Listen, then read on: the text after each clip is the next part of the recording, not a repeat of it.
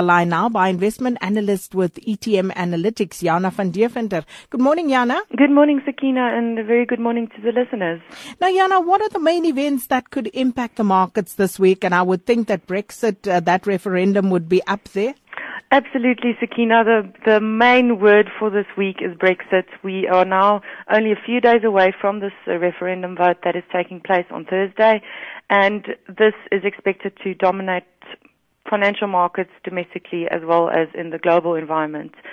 In terms of expectations for what the outcome might be, we saw early last week, suddenly polls swung in favor of the exit camp for this vote, and that sent ripples across financial markets. Then later in the week, as most listeners are probably aware of, we had that tragic shooting of one of the Labour Party MPs. And since that incident, we've now seen speculation swing back to a possibility for Britons to rather vote in favor of remaining in the European Union, as some of the voters might have been on the sidelines and now decide to do a sympathy vote in favor of remaining in the European Union. The polls have also shown now that the Remain camp is enjoying a slight majority at the start of the week. But it is going to potentially be quite a close call, and we've seen in the past that these polls are merely an indication, and it's not necessarily a given that these polls will, or the outcome of the polls will ultimately be the same as the outcome of the actual vote. So we think that this event will possibly keep financial markets quite jittery in the coming sessions. We'd think that investors would possibly favor some more risk-averse positions rather than taking on risk. And what this means for South Africa is that we could see the markets trade quite cautiously. The rand has been quite stable throughout the past week, which is encouraging, but whether the currency will manage to sustain this resilience into Thursday's vote remains to be seen.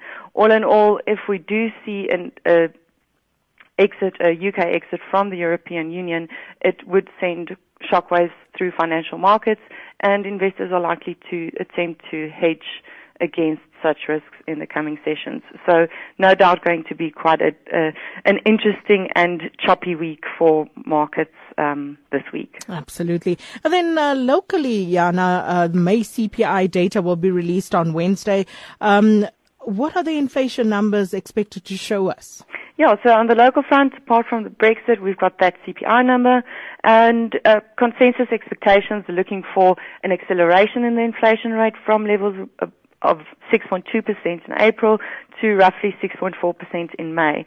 So we are seeing inflation climbing higher once again. It's still well above that upper target of the SArb band, which is 3 to 6%.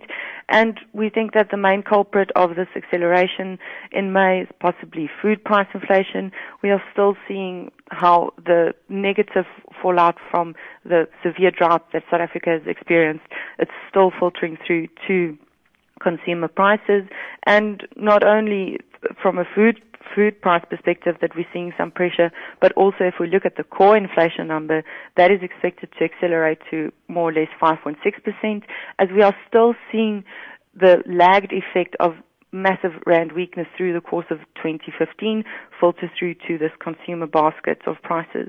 In terms of what this might mean for South African monetary policy, what the Reserve Bank might do, we don't think that at this point such an acceleration in inflation will suffice to encourage the SArb to hike again as soon as next month perhaps, because we have seen the rand stabilize somewhat.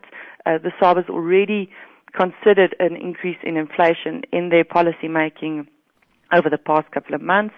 And we've also seen the American Federal Reserve scale back their hawkish expectations, which also lessens pressure on the SArb to hike rates. So taking all of this together, we could see an increase in inflation for May, but we don't think that this will entice the SArb to hike rates again as soon as next month. For the time being, consumers will continue to feel the squeeze from higher prices, especially considering that it's, to a large extent, it's necessities such as food, where prices are growing quite rampantly. So, that's what we could expect to see from the CPI numbers later this week. Well, thank you so much. Jana van Deventer, investment analyst with ETM Analytics, back again tomorrow.